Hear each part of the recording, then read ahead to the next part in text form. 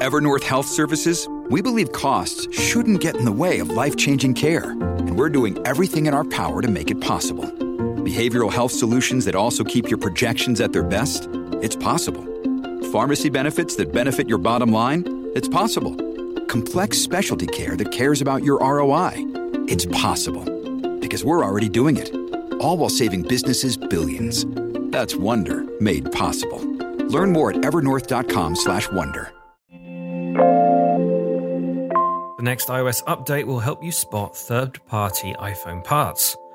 Instagram is bringing back the chronological feed in 2022, and Apple may have been forced to halt iPhone assembly for the first time in a decade. This is your Daily Tech Briefing, the morning edition. It's Thursday, December 9th. From Engadget, I'm Matt Smith.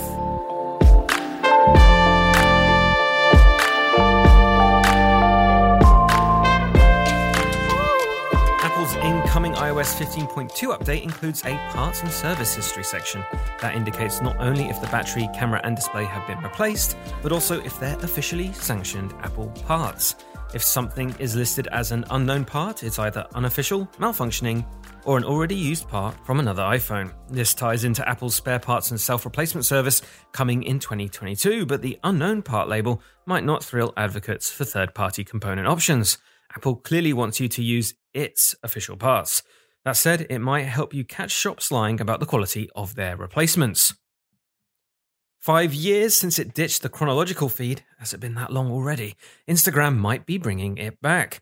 Speaking to lawmakers at a Senate hearing on Instagram and teen safety, Instagram head Adam Mosseri said he supports giving people the option to have a chronological feed.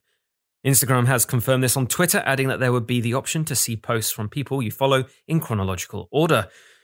The app is also adding a favorites feed to surface posts from designated friends higher in the feed.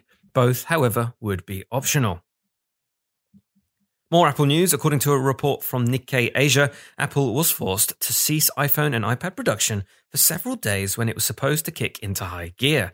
Apple factories typically ramp up production during the Chinese holidays at the beginning of October, running 24-hour shifts so it can meet holiday shopping demands. This year, though, it reportedly gave its workers some time off instead, due to limited chip and component supplies. As a result, people thinking of getting a new iPad or a new iPhone as a Christmas gift may not get one in time. And that is your Thursday morning tech briefing. Catch up on all the full stories, reviews, and more over at Engadget.com. And if you like what you're hearing, subscribe to our tech briefings wherever you get your podcasts. Thanks once again for listening, and I'll be back tomorrow.